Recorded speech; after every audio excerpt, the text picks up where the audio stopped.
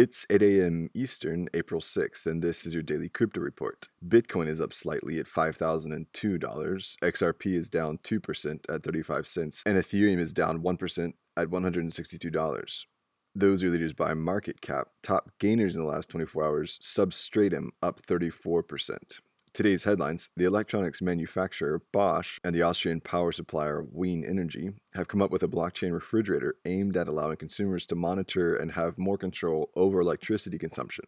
The most interesting aspect of this innovation is the interface that will allow the user to become an active participant in the energy market by using smart contracts to enable switching between different sources of electricity and providing a transparent and secure look at the energy used, all the way from production to consumption. This innovation is accessed through the app associated with the smart fridge and will allow users to access a proof of origin on a blockchain network showing every kilowatt hour of electricity used by the device and where it comes from. Additionally, the users will be able to choose whether the power they consume comes from a neighborhood solar array or a wind farm down the road.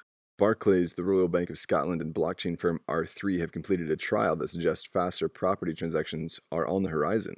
IPN, the Instant Property Network, ran end-to-end transactions using test data through a new distributed ledger to simulate property sales over a 5-day period, moving the timeline for property acquisition from months to less than 3 weeks. The efficiencies could save the global property market about $160 billion annually.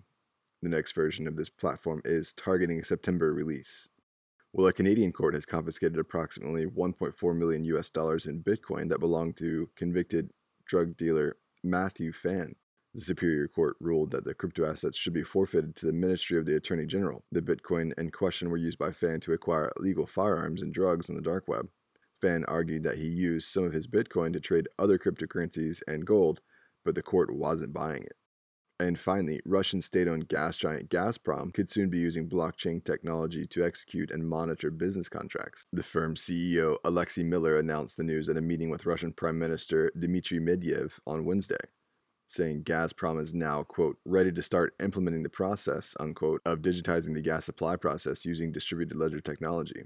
Miller highlighted that they have developed a prototype of a technological platform to automate the process of concluding, monitoring, and executing contracts, and that the system also allows for automated arbitrage and calculation of payments for gas. The Prime Minister was apparently positive in his response, saying that blockchain technology has a, quote, promising, unquote, future in the Russian economy. Gazprom is no stranger to blockchain, as they've used it in subsidiary companies dealing with logistics and aviation. Well, those are leading headlines today. Visit us at dailycryptoreport.io for sources and links. Find us on social media, add us to your Alexa Flash Briefing, and listen to us everywhere else you podcast under Daily Crypto Report.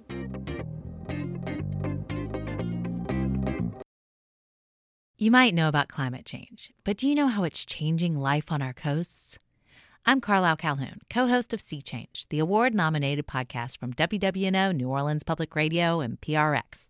Each episode, we dive deep into the environmental issues facing coastal communities, bringing you stories that go beyond the headlines, from species under threat to climate migration. Because we have a lot to save, and it's time to talk about a sea change. Listen to new episodes of Sea Change wherever you get your podcasts.